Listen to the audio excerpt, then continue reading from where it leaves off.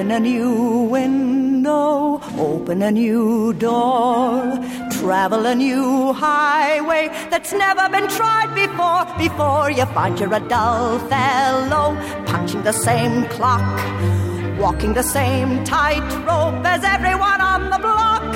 The fella you want to be is three-dimensional, soaking up life down to your toes. Whenever they say you're slightly unconventional, just put your thumb up to your nose and show them how to dance to a new rhythm, whistle a new song, toast with a new vintage. The fizz doesn't fizz too long. There's only one way to make the bubble stay. Simply travel a new highway, dance to a new rhythm, open a new window every day. Hello and welcome to Broadway Radio's This Week on Broadway for Sunday, October 18th, 2020. My name is James Marino, and in the broadcast today we have Peter Felicia and Michael Portantiere. Peter is a playwright, journalist, and historian with a number of books. His columns appear at Masterworks Broadway, Broadway Select, and many other places. Good morning, Peter. Hi. Good morning. Also with us is Michael Portantiere. Michael is a theater reviewer and essayist. He's the founder and editor of castalbumreviews.com. He is also a theatrical photographer whose photos have appeared in the New York Times and other major publications. You could see his photography work at followspotphoto.com. Good morning, Michael. Good morning. Good morning. So, Peter, you got out of doors this week into the Central Park, and you saw a production of Electra. It wasn't on the torrential downpour days, was it? No. This was yesterday, but it was quite nice. Not even that cold. So instead of Shakespeare in the park this summer, we have Sophocles in the park. And it wasn't at the Delacorte, I will grant you, but it was at Cleopatra's Needle, which is near 79th Street. That's where you enter, right behind the museum, and you will see this obelisk that really comes back from way back when. Yes, it's not just a tribute. I mean, this really was there in the time of her first Roman. So John Gaddy was dynamic in this production, directed by Daniel Libin, who's really a film guy. But what had happened was, during this pandemic, everybody's looking to do things, and he decided, well, I saw the opera Electra recently, and it really inspired me about how much goes on today as well. So he did a very contemporary version. The F word was used. It was really taken into the present day. And I thought it was a terrific production. But this John Gaddy came on like a house, not just a house on fire. I mean, really, like a forest fire. And really made the proceedings dynamic as could possibly be. So it's just so very nice to know that there are these little ad hoc productions that crop up. There was no amplification, nothing like that. There was an audience that was probably going to be the audience the size when Broadway resumes. Enough people filled the benches right around it's a circular series of benches around Cleopatra's Needle, if you've never been there. And it was basically half full, but the part that faces where they were actually playing, they didn't much vary from one side of the needle, and a good time was had by all. The audience applause was just so wonderful at the end. You could really tell the people appreciated this young group doing what it can, and for that matter, not just doing what it can, but doing it with such style and such panache. There was panache to this production, and so I really had a wonderful time. And yes, it was great fun to be in Central Park as well. 5 o'clock in the afternoon, and if this gets out by 5 o'clock tonight, make sure you show up at Cleopatra's Needle at 79th Street and see this very potent, upbeat, and updated Electra. I noticed that I did not see it, but it's advertised as a travesty in one act. Can you talk about that a little bit? There's no question that they played around with it. It really didn't just stay in the purview of Sophocles. If you know Greek tragedy, and I can't say I'm too familiar with it, but if you know Greek tragedy, you may notice that there is a few little shards of Aeschylus, Euripides, and Seneca. Now, that's something I've been told. I certainly didn't notice that. But yes, there certainly were comic touches, especially from one man in the chorus who really did a lot of funny moves to the point of almost dancing, and he brought a lot of comic relief to what was going down. So yes, I didn't know that there was the subtitle of a travesty in one act until you informed me of that, Michael. But I found it much more on the beam than just a tragedy. So I had a good time. And how did you find out about this? I got an email saying, gee, would you come? So that's good enough for me in these troubled times. And frankly, I've been trying to walk more to keep on losing weight. And so I thought, all right, this is good. It'll get me to 79th Street. And even though the cobblestones on the way to, on that side of Fifth Avenue are murder, maybe that did help too. So yes, I lost another 2 ounces. And I have to thank the cast of Electra for making that happen.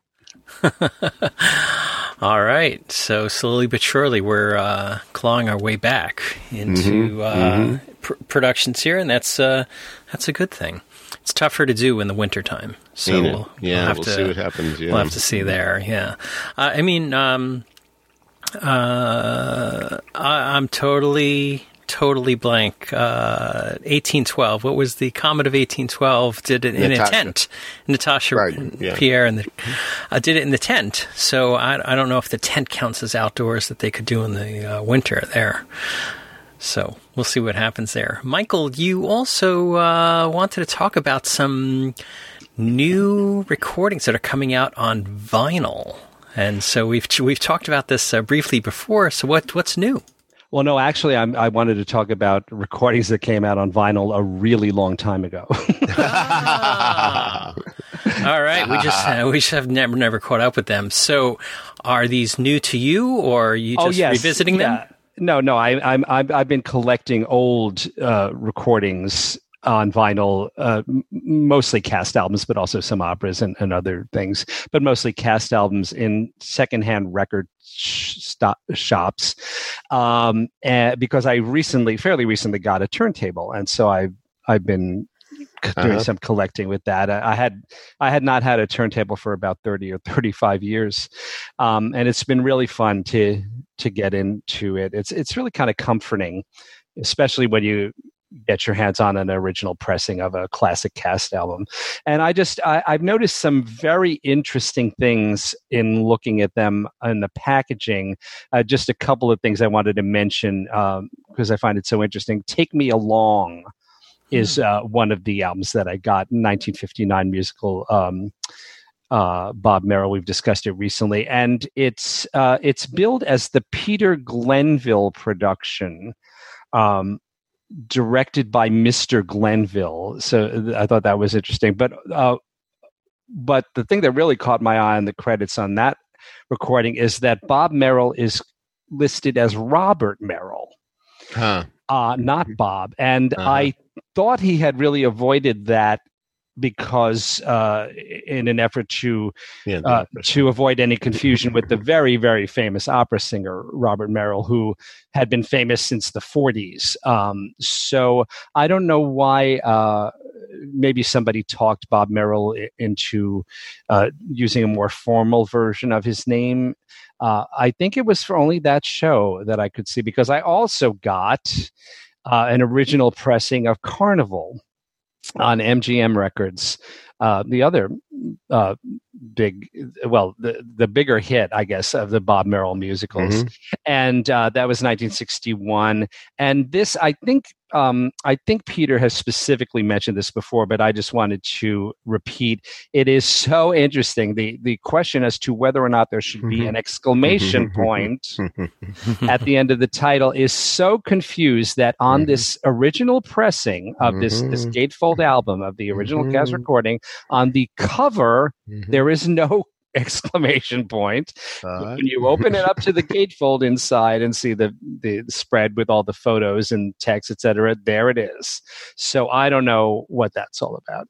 The same size print, the same typeface, everything's the same except you have the exclamation point. You know, the published text by Drama Bookshop, which is considered one of the rarest texts of any musical hardcover. I've seen it being auctioned for $10,000, and I mean that. Really? Yeah. Oh, yeah. That, Hello, Dolly, and Bye Bye Birdie, interestingly enough, all written by Michael Stewart, were published by the Drama Bookshop. And there weren't that many of them. And I have seen them all not go for, but at least put up for bid at $10,000. Even that one has exclamation points here and no exclamation points there in the published text. I mean, the cover, the inside, the title page, all that kind of stuff. There's no consistency whatsoever. So, like Jenny, I guess they couldn't make up their mind. Well, I mean, that's so glaring. Sure. I really think they could have been a little more meticulous about that and made a decision one way or the other. And as I've said, my personal opinion, that show is so dark that I really think that the exclamation point is inappropriate, unless one wanted to interpret it as ironic, but I don't think that really works. So I think they should have just left it off. Another thing I noticed is some misspellings on cast albums. This one I did not buy, but I found there's a wonderful old secondhand book and record store on 72nd Street called Westsider Records that I believe has been there for years and years, but I only recently discovered it. And they have some really wonderful stuff. And one of the things they had was the original, well, there are different there's more than one album that is sort of billed as the original London cast of West Side Story, but there's one in which George Chakiris actually played the role of Riff. And that is the one that they had. And believe it or not, his name was spelled wrong. His last name was spelled wrong in big letters as Chakiras.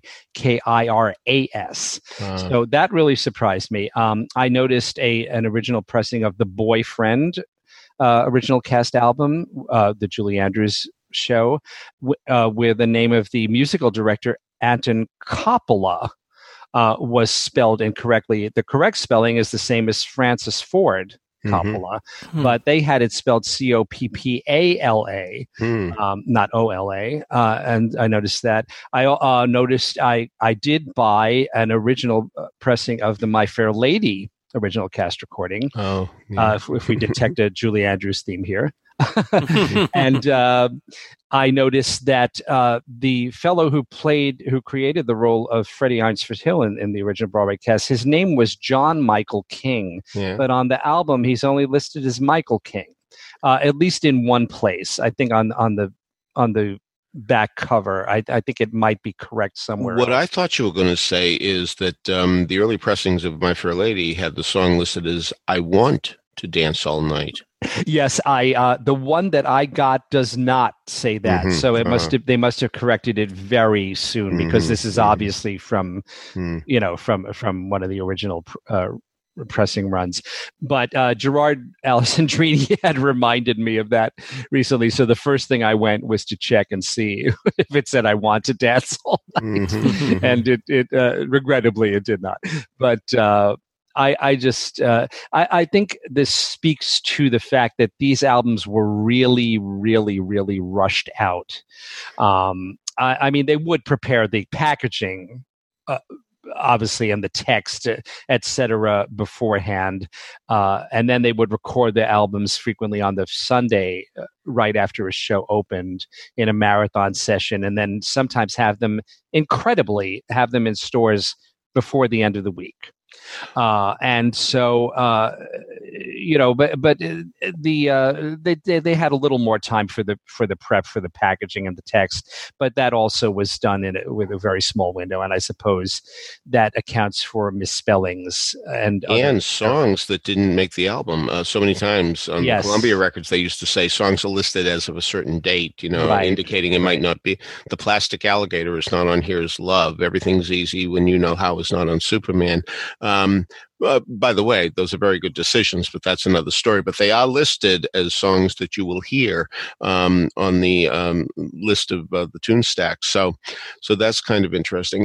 When you mentioned the store on 72nd Street, I know this 13-year-old boy named Charles Kirsch, who's going to be moderating, by the way, may I point out, a discussion that Josh Ellis and I are going to have with the York Theatre Company on the 26th of the month at 7 o'clock. Check the York website in a couple of days and they'll give you the information. But Charles is a real Broadway maven, and even though he's 13 years old. And I once asked him, Charles, have you ever been in a record store? And he said, I've been in stores that sell records, but CDs, but no, I've never been in a record store.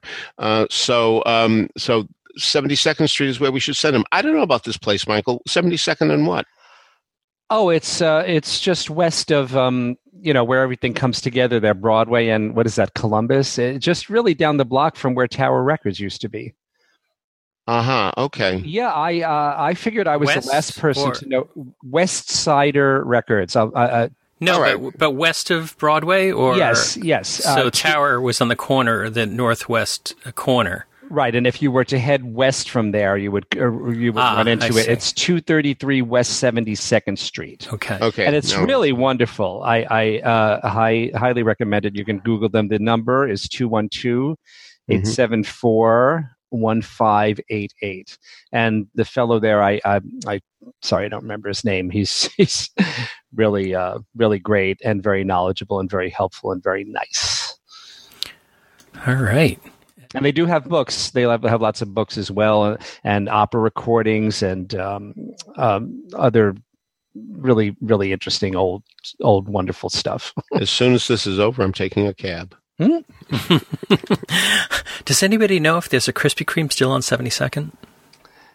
It opens at, by the way, I don't know about the Krispy Kreme, but the West Sider Records opens at noon today. James, do not tell me about a Krispy Kreme. This is I was going to say that it will not get your business. Okay, it will fine. not. Now we're talking. Now, did I read that the one in Times Square has opened? Yes, it has. Oh, okay. Yes, Peter, you should not know that. That is on the. That's right. It's in the danger zone in between you and Linda. Yeah, well, that's it. Walking every day, I pass it, but I've been good so far, so I can hold my head up high. It's it's a tough day when it's rainy and cold and windy and snow on the ground, and that light comes on, says hot fresh donuts inside. It's a tough one, indeed. All right. So something else that was very sweet this week was that the Tony Award nominations were announced. This is not our prediction show, so let's not go predictions. I think the prediction that we should make is, when the hell are these awards going to be? But so let's, get your general overall take on the Tony Award nominations that were announced this week. So, Peter, what was your thoughts on the announcement? Well, of course, it was so depressing to see no best score involve a musical. Good Lord, who ever saw that happening years ago? It's just unspeakable to think that happened, even in the terrible year when it was... And the thing is, there wouldn't, as far as I know, there wouldn't have been that many possibilities, even if the season had not been truncated. Isn't that right? Yes, but I do believe that they would have even had one or two nominees, because if they're giving one nomination to Aaron for being in Moulin Rouge and nobody else in that category, I'm told that if Aaron doesn't get 60% of the vote, he's not going to get a Tony Award. That is so embarrassing to think that you can essentially lose to yourself in a strange sort of way.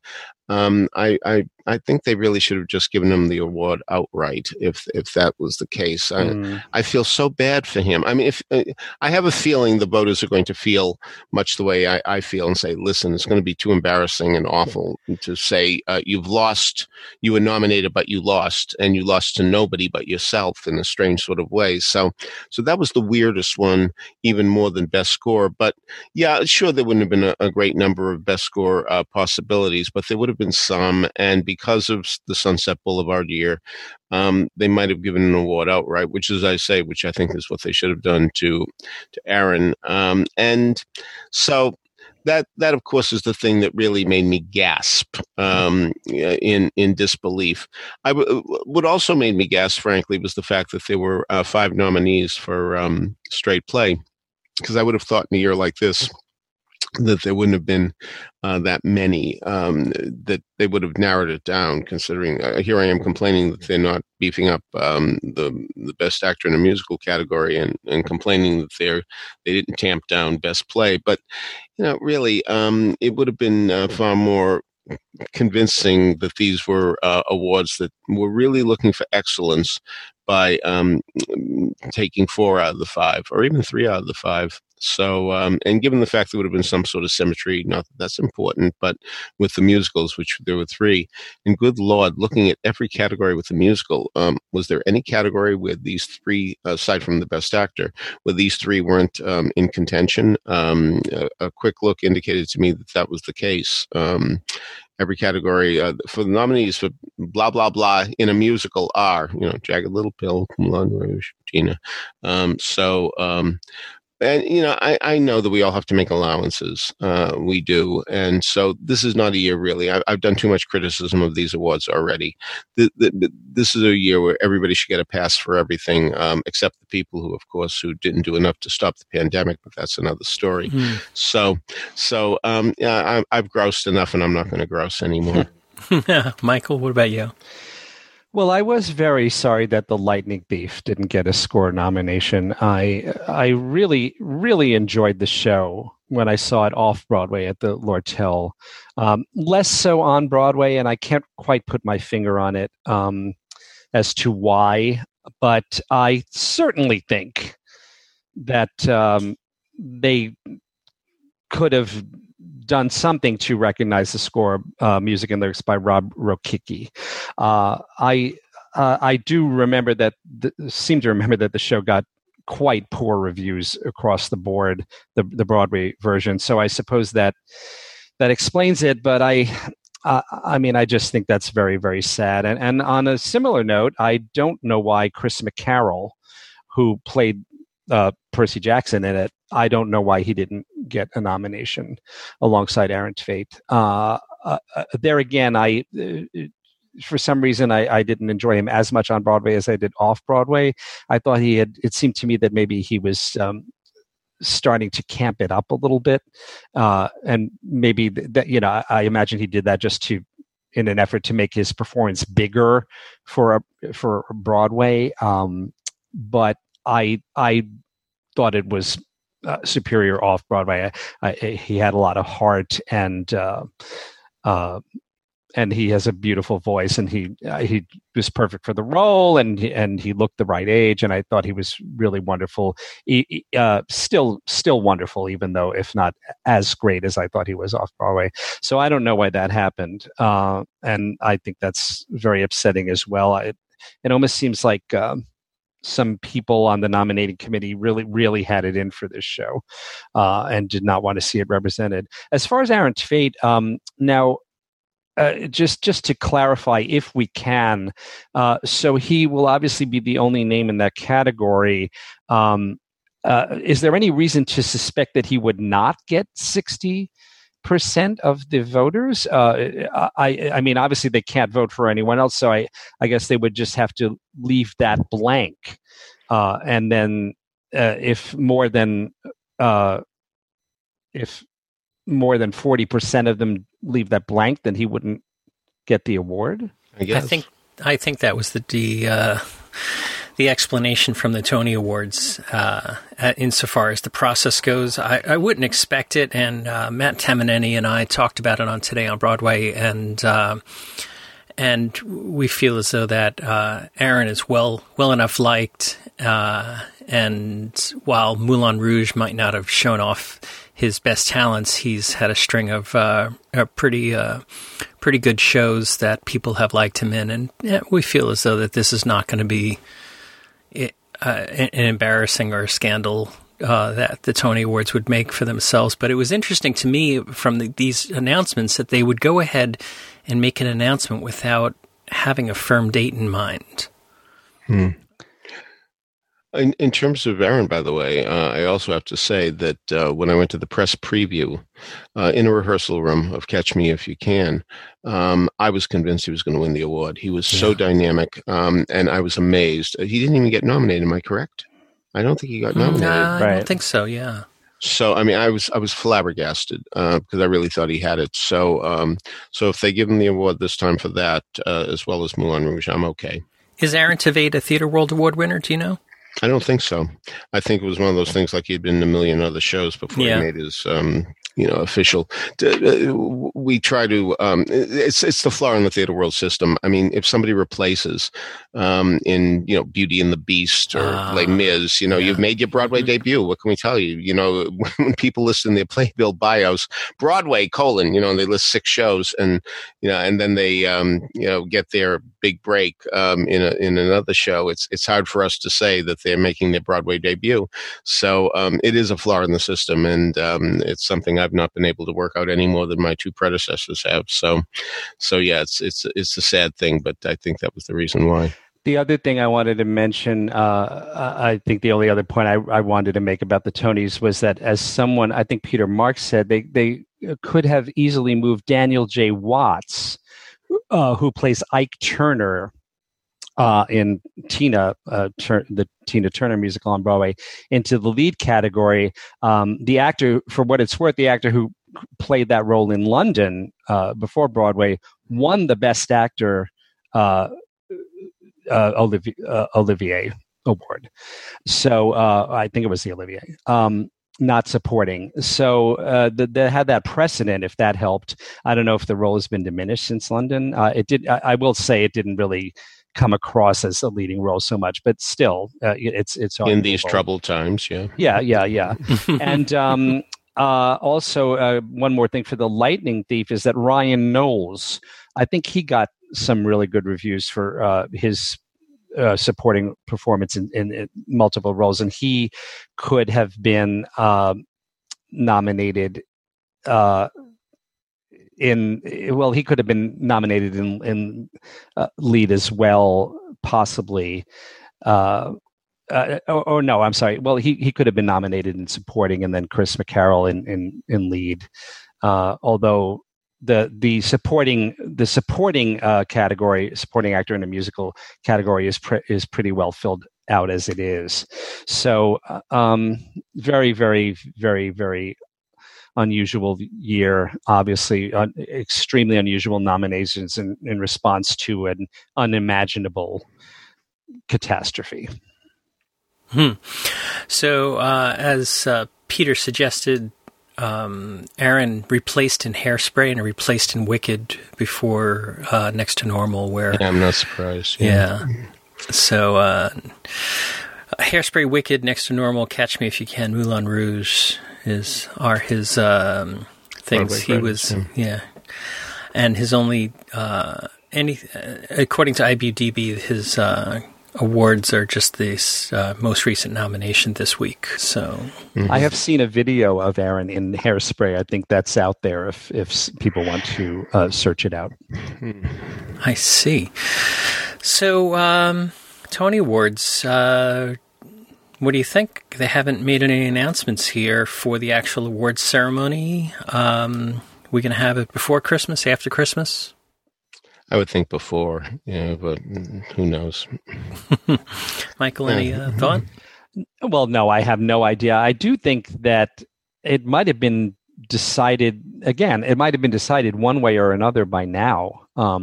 I would have thought they might have wanted to have it all set, whatever it is they're going to do, by the time the nominations were announced.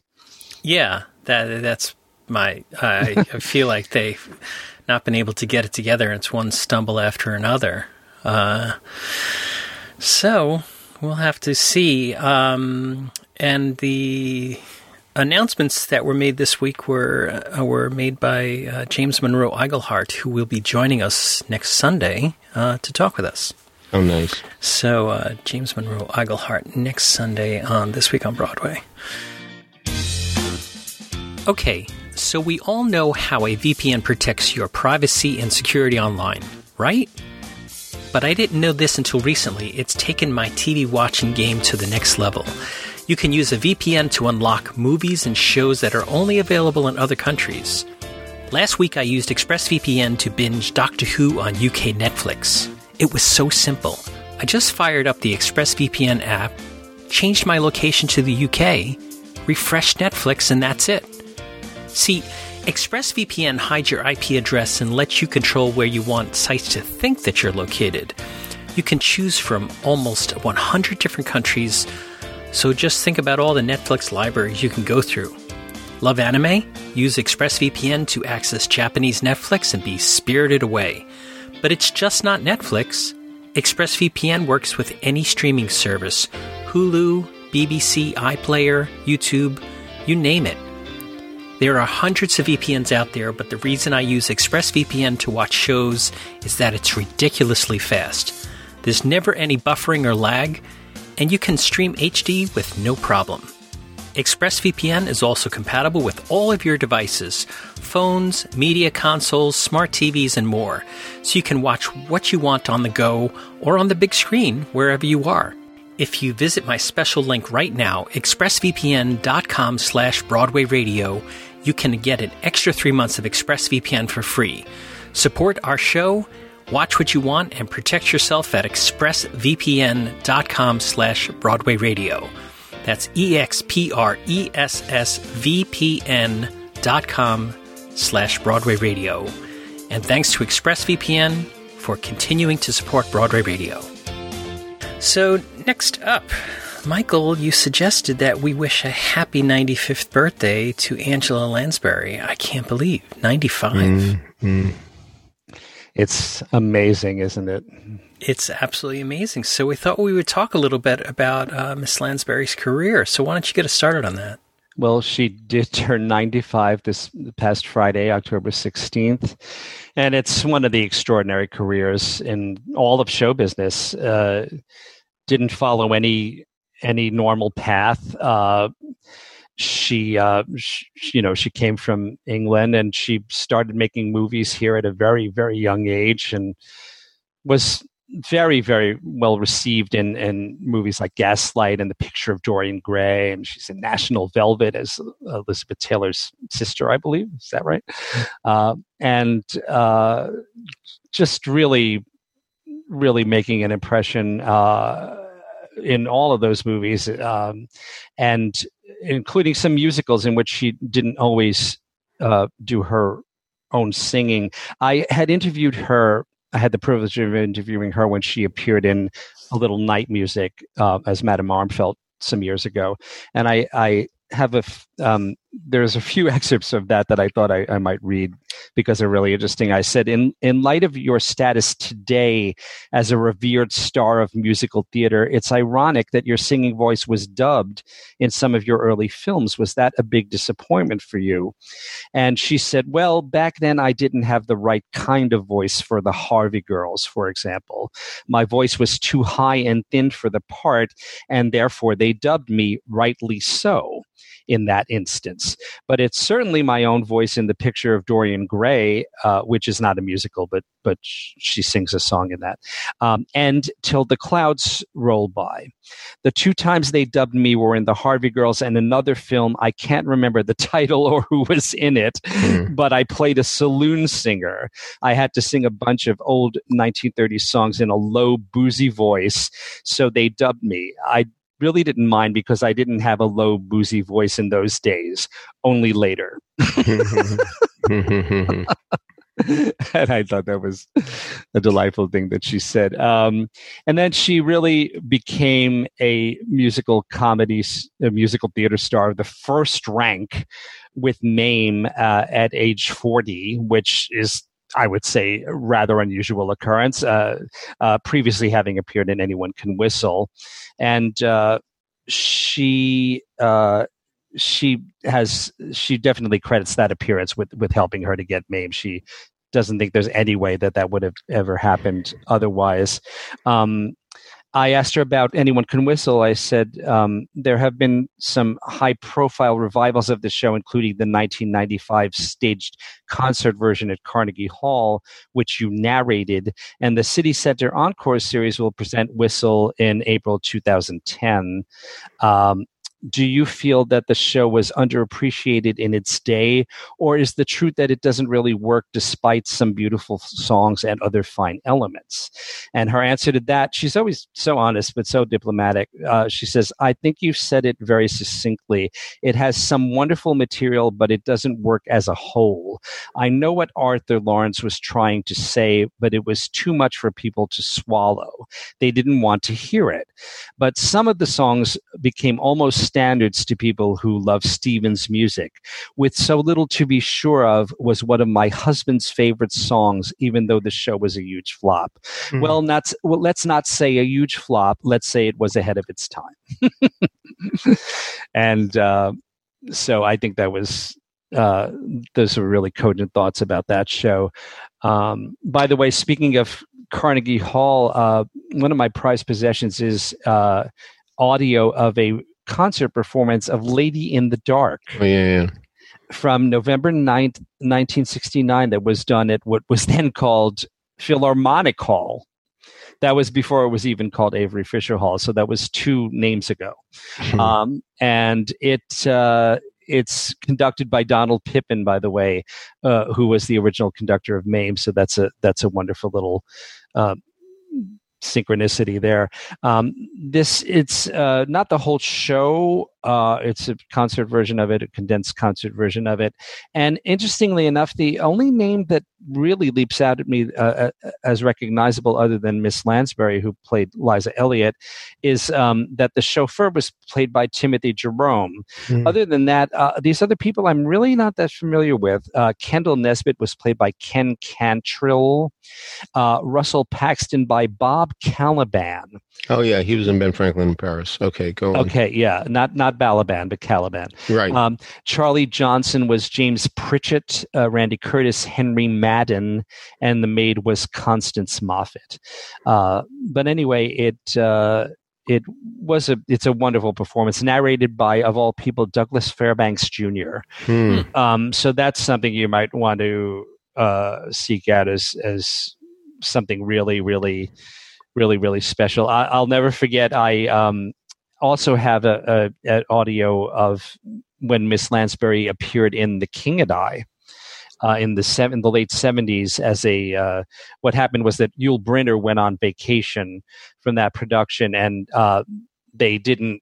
They just had Michael Kermoyan fill in for him as the king during that, but they felt they needed a star name, just since he wasn't going to be there. And so Angela Lansbury went and did it for 2 or 3 weeks, and I had an opportunity for a ticket, and I couldn't use it. I'll never forgive myself for that. But she was terrific beyond belief. Yeah. Unfortunately, the audience wanted to see Yul Brynner, so she did not do business. And but I'm telling you, I really thought that was going to be a sensation. And imagine what it would have been like, what a hot ticket that would have been if both of them had done the show, because it was a hot ticket with Yul Brynner, needless to say. But if Angela Lansbury and Yul Brynner had done it together, it would have been something. I will never forget exactly where one of the producers was in my apartment when he was on the phone and the deal was settled, that she was going to go in. I mean, I could position him exactly where he was standing in it's the same apartment, and because it was such an exciting thing to think of. And she was magnificent, and she gave it her all, even though the audiences were sparse, I'm sorry to say. I was amazed that they didn't come out to see her do that, because what a great role for her at that time. Yes, absolutely. Perfect. I am glad the audio exists. And so here's the interesting thing. When I interviewed her on the phone for the Little Night Music interview for the Sondheim Review, by the way, I mentioned that I had the audio of Lady in the Dark and also The King and I. And, you're never sure how people are going to react to that. But I took the chance, and she said, "Oh, I would love to have those." And I said, "Well, I could send them to your assistant, or perhaps I could bring them backstage when I when I come to see the show." And she said, "Oh, that would be lovely." So I went backstage after the show I remember I was with a 25-year-old musical theater actor who was, needless to say, in the stratosphere, and she received us so wonderfully, and she was so happy to have the CDs. And while we were there, a major figure in the theater came in to see her, and so it was Angela Lansbury, this major figure in the theater, and myself and my friend in her dressing room. And the first thing she said to him when he came in was she handed him the CDs and said, "Oh, look," she said, "this is when I went into The King and I for 3 weeks in 1970, whatever year that was, 7, 8. And she was so excited by it, and I thought that was wonderful that she could have that reaction to it. She is a thorough professional, but also very, very respectful of all of her colleagues, and I have always appreciated the fact that she somehow is able to be honest, even when being negative, but it obviously comes from honesty and not from nastiness or rivalry or anything like that. When she loves something, she's the first to be to lead the cheering, but when she does not, she just states very honestly and clearly what she objected to. For example, I asked her about the film of Sweeney Todd, and she said that she was sorry that Helena Bonham Carter was not able to bring to the role the humor that she wanted to bring to it, because she had read interviews, I guess, and I had also, where Helena Bonham Carter said that her husband, or Tim Burton, did not. He just had a much darker image of the whole show and that role in particular, and so he did not want the humor to be played up, even in songs like The Worst Pies in London, where one would think it would be absolutely essential. So I thought that was a very diplomatic and very honest way and very accurate way to phrase Miss Lansbury's reaction to that performance. And another interesting thing she said was that Miss Lansbury said that she was criticized by some people for her performance in Sweeney Todd.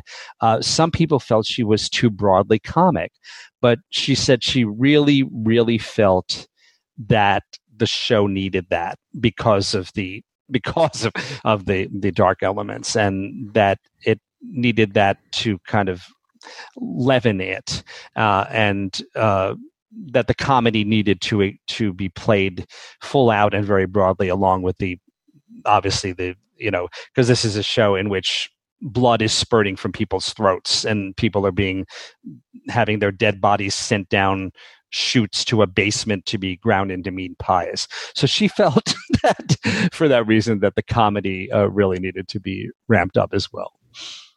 Oh, that's interesting. Peter, have you got any stories of Miss Lansbury? Well, the only thing she has ever said to me is, "Oh, you're the one." Uh-oh. That sounds like we might have something there. That was it. It was at a Tony nomination party, and Jim Bick, the wonderful publicist, was accompanying her. And as we're walking, he pointed to me and said, "He saw Pretty Belle 4 times." And that's why she said, "Oh, you're the one." So that's it. And they sauntered by, and that was the end of that. Though I've told the story before, but since we're talking about Angela Lansbury, I have to tell it.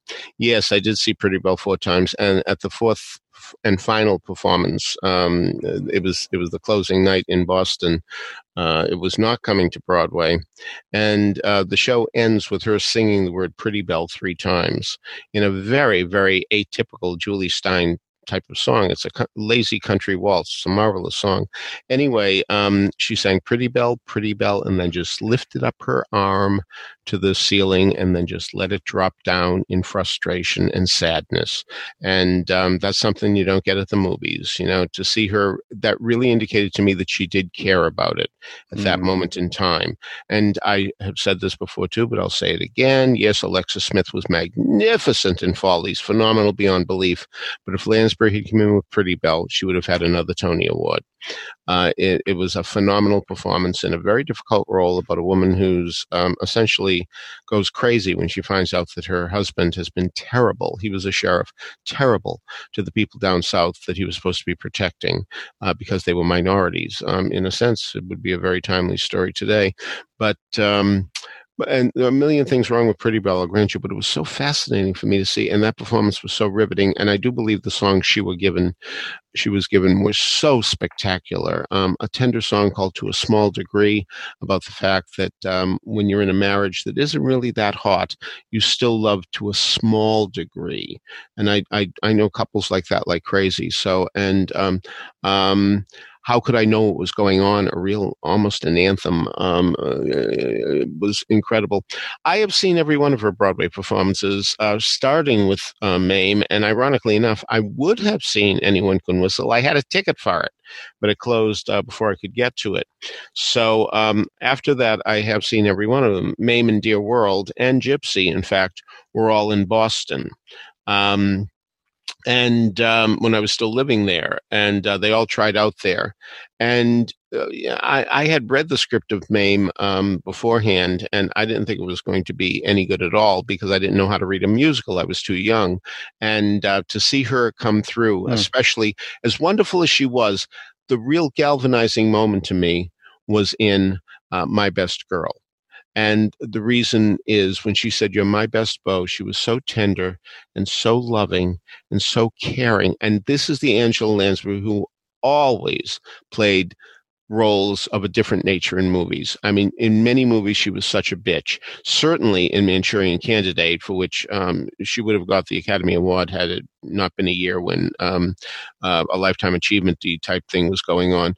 But really, a phenomenal performance as a very evil woman and a castrating mother. And she played one of those too in Blue Hawaii, the Elvis Presley movie. Even though she was only a few years older than Elvis Presley, she always was playing these older, tough ladies. And so, and even in Gaslight, even though she was playing a maid, she was so supercilious to the woman she was working for because she was on the husband's side. She didn't like the woman, she liked the husband, and she knew the husband didn't like the wife. So as a result, she allied with him and knew that he was the one paying the bills. So as a result, she was safe to be able to be so supercilious. And yes, that was an Oscar nomination, even though it was not a big part.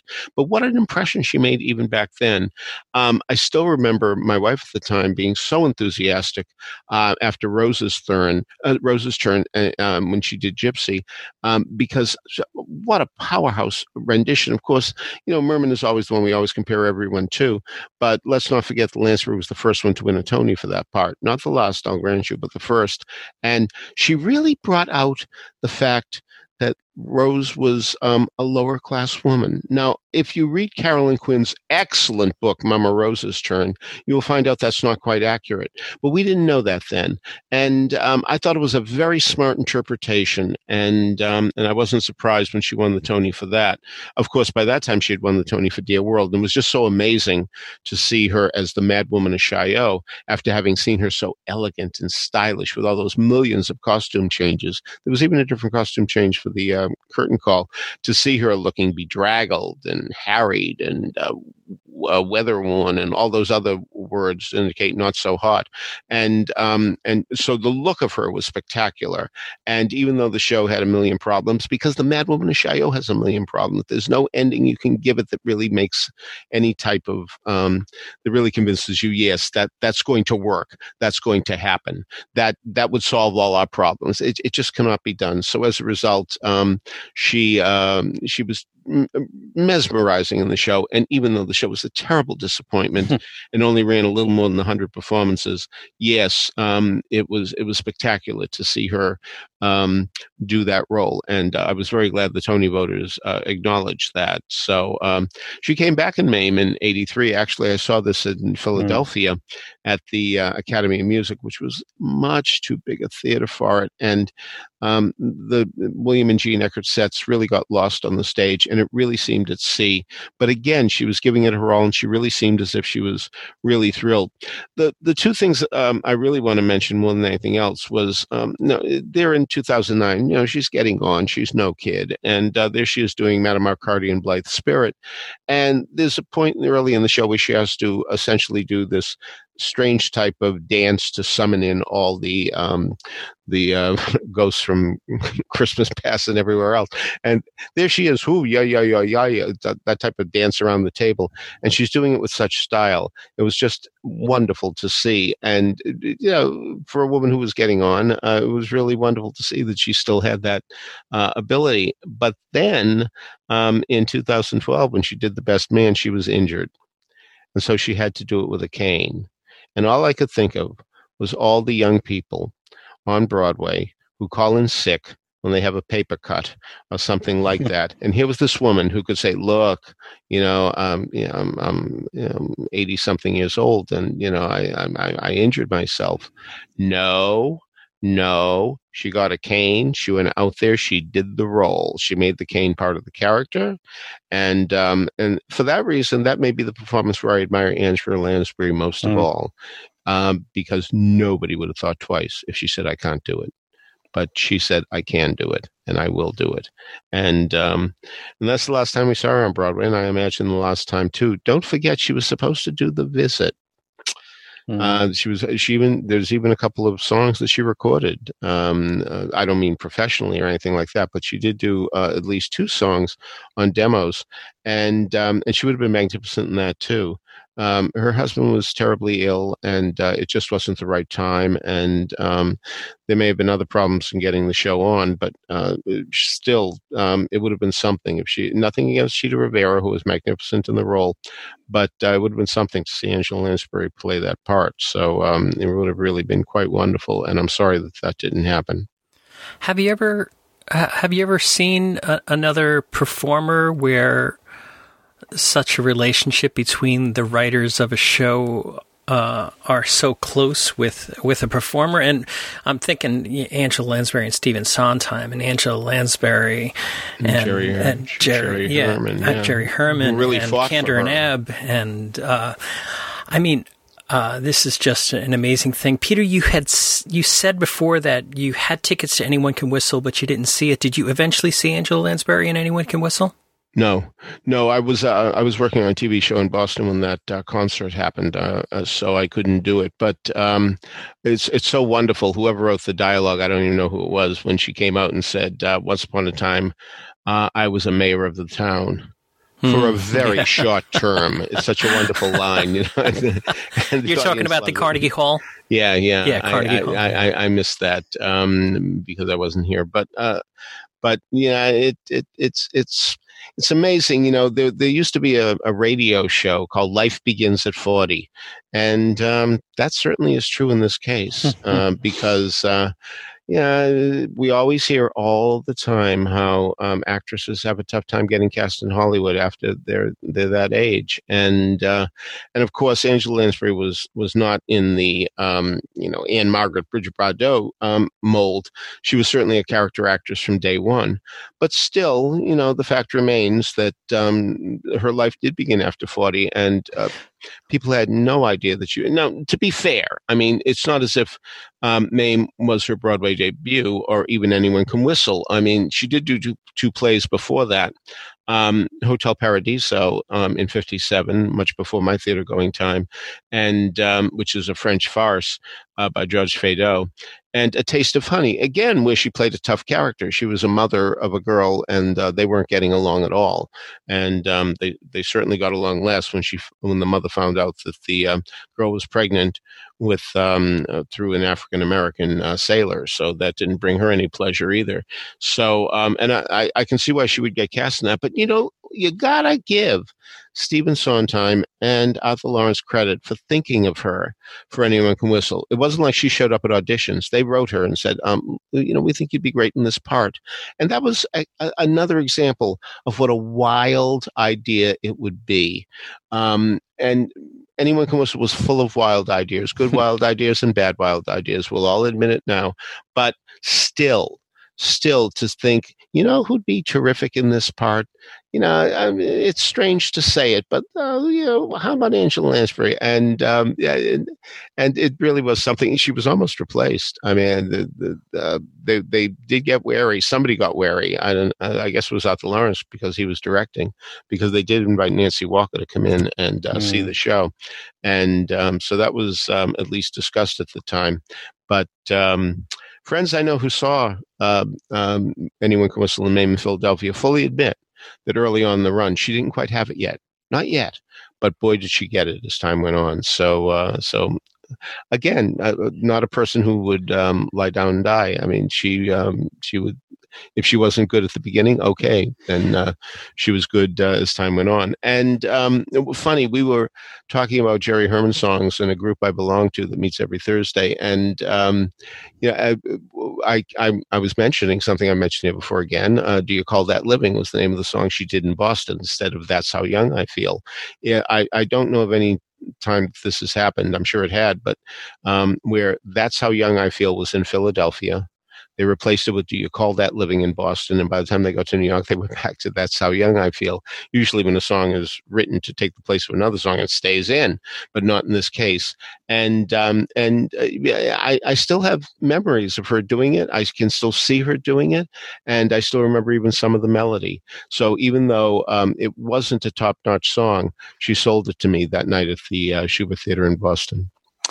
I have heard it said that on at least 3 occasions, and you just mentioned one of them, Anyone Can Whistle, also Gypsy, and also Mame, that in all 3 cases that she really had to work it at all 3, and it was not all there from the beginning, which I think is, we mentioned her last week as a triple threat performer, and I was talking, I think, specifically about the specifically about the dancing from Mame, but also, the singing. She really had to work on her voice. She had not had a great deal of experience singing that kind of music. For Gypsy, when I interviewed her for that 2010 interview for the Sondheim Review, she said, that was a real breakthrough for me. I started it, as you probably know, in the London production. We rehearsed in a drill hall in Clapham, which is now considered very in, but in those days was not. I have to tell you, it was due to the encouragement and help of Stephen Arthur and Julie Stein in London during the rehearsal period that I managed to work the role up to the point where everyone was pleased. I really had to learn a lot in a short space of time, because here I was doing something I had always said I wouldn't do, which was to follow in a role that had been created originally by Ethel Merman. I was very worried and trepidatious, as you can imagine, but they gave me every possible bit of encouragement, and Stephen particularly made it possible for me to come through. Peter earlier mentioned Alexis Smith, and on that note, I asked Miss Lansbury, are there any Sondheim roles you didn't play that you would have liked to have a go at? And she said there was some discussion of me playing the Alexis Smith role in Follies, but I think at that point I was in England and I was doing quite a lot of huge movies, so it couldn't be arranged. I don't think there's any role in any of the other Sondheim shows that would have been right for me. I'm not that easy to cast, Now, as far as Phyllis and Follies, that's interesting because, as Peter just said, as it turned out, Miss Lansbury wound up doing Pretty Belle pretty much at the same time. Oh yeah, they were both in town at the same time, both in Boston. Yeah, but maybe when the arrangements were being made, she thought she had other commitments or whatever. I just thought it was interesting that she named that particular role, and indeed, one could see how she would have been a really wonderful Phyllis. I asked her if she could speak a little about Sondheim's work process during rehearsals. And she said he prefers to discuss the piece before you ever get into the rehearsal studio. He works with us in his house. We listen to what we're going to be singing. He talks about what he had in mind and how he feels the song should be delivered. Stephen wants to make everything as easy as possible, so he's very helpful in terms of adjusting keys and things of that sort. But once the rehearsals begin, he pretty much stays out of it. I don't remember him ever walking down to the stage and saying, let's do it this way. He would never usurp the director's authority in front of the cast. I do remember that we all worked very closely together on A Little Priest in Sweeney Todd. When Stephen was writing it, he and Hugh Wheeler, the book writer, used to sit out in the audience and think up new funny things for Mrs. Lovett and Sweeney Todd to refer to in those little exchanges between the two of them. It was very much a give and take situation.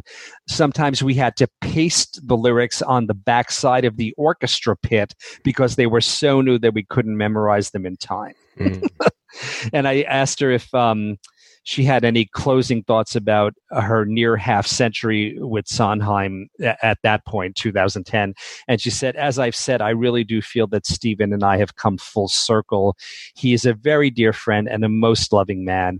I'm enormously grateful that I'm back again with him, and to be able to do this role in A Little Night Music at this time in my life is a tremendous gift. I do remember something I did not get to in 2017. There was a reading of The Chalk Garden, the Enid Bagnall play for the acting company that Miss Lansbury starred in, along with Simon Jones and Francesca Faradani and David Lansbury and Charlotte Parry. And it looked for a while that might be her final performance, because I'm not 100% sure if she ever officially announced a retirement, but obviously it's been winding down. But then this incredible thing happened on April 30th, 2018, and Miss Lansbury made a surprise appearance at Carnegie Hall to sing Beauty and the Beast with the New York Pops in a tribute to Alan Menken, with the full orchestra playing the full original orchestrations and in the original key. And that, thank God, someone captured on video. I have sent the link to James to include in the show notes. I, as far as I know, that is her last public performance and appearance to date. And if it turns out to be, then you will just give it a look and a listen, and you'll be absolutely transported. And probably, as I said, I wasn't there. If I had been, I'm sure I would have dissolved in tears. And you might find the same thing happening to you when you watch the video. Do either one of you remember? Was it? I don't know if this was a rumor, if this actually happened, about a version of Sunset Boulevard written by Sondheim with Lansbury. Yeah. Peter mentioned it earlier. That was the early thought that that Sondheim was going to write it with Lansbury, and then I'm not sure exactly what happened after that. Sondheim said to me that Billy Wilder, right, who of course was the auteur of Sunset Boulevard, he said, "Hey, I'm doing a musical Sunset Boulevard," and Billy Wilder shook his head sadly and said, "It should be an opera. It has to be an opera because she's a fallen queen." And he said that made perfect sense to me, and that's when I stopped doing it. I would have loved to have heard of Sondheim's Sunset Boulevard. I would have loved to have heard of Sondheim Mary Poppins. He was working on that for a while. So that would have been something too. But that's who they had in mind. So. I did ask her about that in this 20 10 interview, and I said, there's something I'd love to ask you about, although I imagine there's not much to say because it didn't happen. Yeah. I remember that before Andrew Lloyd Webber did Sunset Boulevard, there were reports that Sondheim was going to musicalize that property for you. And she said, yes, we talked about that the other night. Can you imagine? He and I, and we regretted that we hadn't done it, but it wasn't to be. Get this. Then I almost did it with Lloyd Webber. He and I discussed it with Hal Prince, but it all fell apart, and I went on to other things. I don't really know what happened. Wow. The last thing I want to say this morning is that people, Angela Lansbury is held in great reverence in the Broadway community. And if you go through IMDb, she's got, 15, 20 credits or something like that in IMDb. But if you go over to IMDb, she's got hundreds of credits. And, it's so amazing that the words murder, she, and wrote have not come up in this discussion in any way, shape, or form. Yeah. Because Lord knows there's millions upon millions of people who have never stepped in a legitimate theater who know who she is as a result of that TV show, in which she was so warm and wonderful, and she wasn't a smart ass, considering the fact that she wound up having all the answers in that town where so many terrible things occurred. Yeah. So those little sleepy towns, they worried about New York, huh? So anyway, but it really was something that the general audience came to know who she was. I remember at the time my son came to my apartment.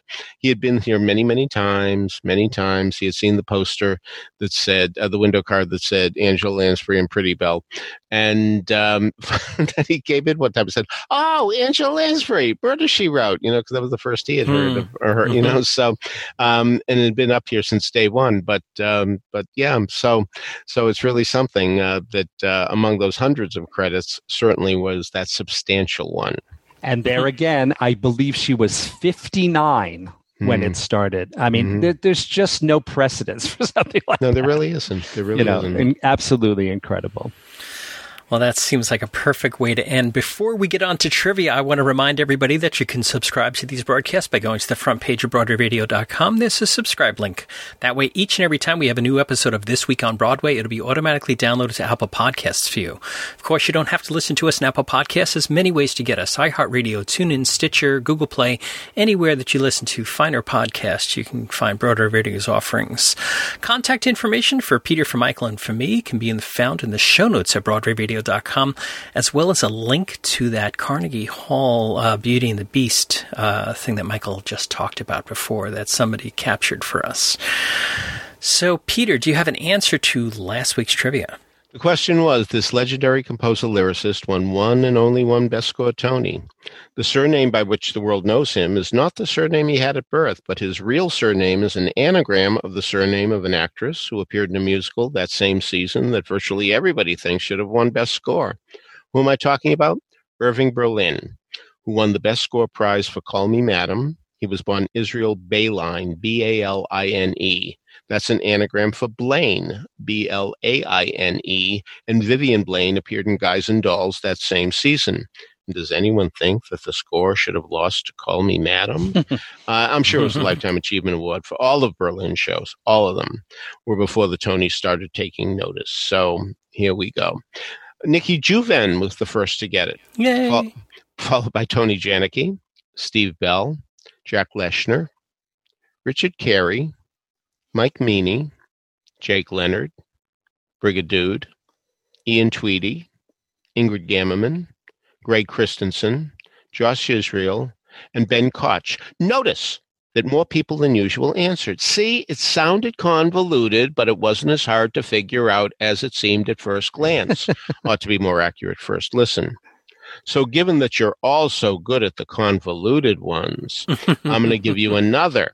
I believe in the credo, find out what they like and how they like it and give it to them just that way. No, that's not the question. I know all of you know that's a song from Ain't Misbehavin'. No. I'll give the new convoluted question after I take a deep breath, which I'll need. Okay, here goes. A certain play by Edward Albee didn't get any Tony Awards or even a single nomination. Look carefully at its title, though, and you'll find within it the first name of a character in a hit musical.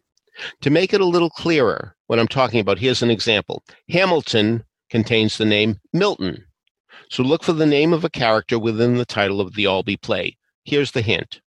The performer who played the character, the musical's title character, in fact, won a Tony in the one and only time that this performer ever did a musical on Broadway, although an appearance in a revival of a Broadway play came many years later. So you're looking for a character's name within the Albee title, and while you're at it, tell me the name of the musical and its Tony winner. Okay. If you have an answer to that, email us at trivia@broadwayradio.com. We'll let you know if you're on the right track. So on behalf of Michael Portantiere and Peter Felicia, this is James Marino saying thanks so much for listening to Broadway Radio's This Week on Broadway. Bye-bye. Bye. For my memories, all are exciting, my memories, all are enchanted, my memories, burn in my head with a steady glow. So if, my friends, if love is dead, I don't want to know. If music is no longer lovely, if laughter is no longer lilting, if lovers are no longer loving, then I don't want to know. If summer is no longer carefree, if children are no longer singing, if people are no longer happy, then I don't want to know. Let me hide every truth from my eyes with the back of my hand. Let me live in a world full of lies with my head in the sand. For my memories, all are exciting, my memories, all are enchanted, my memories.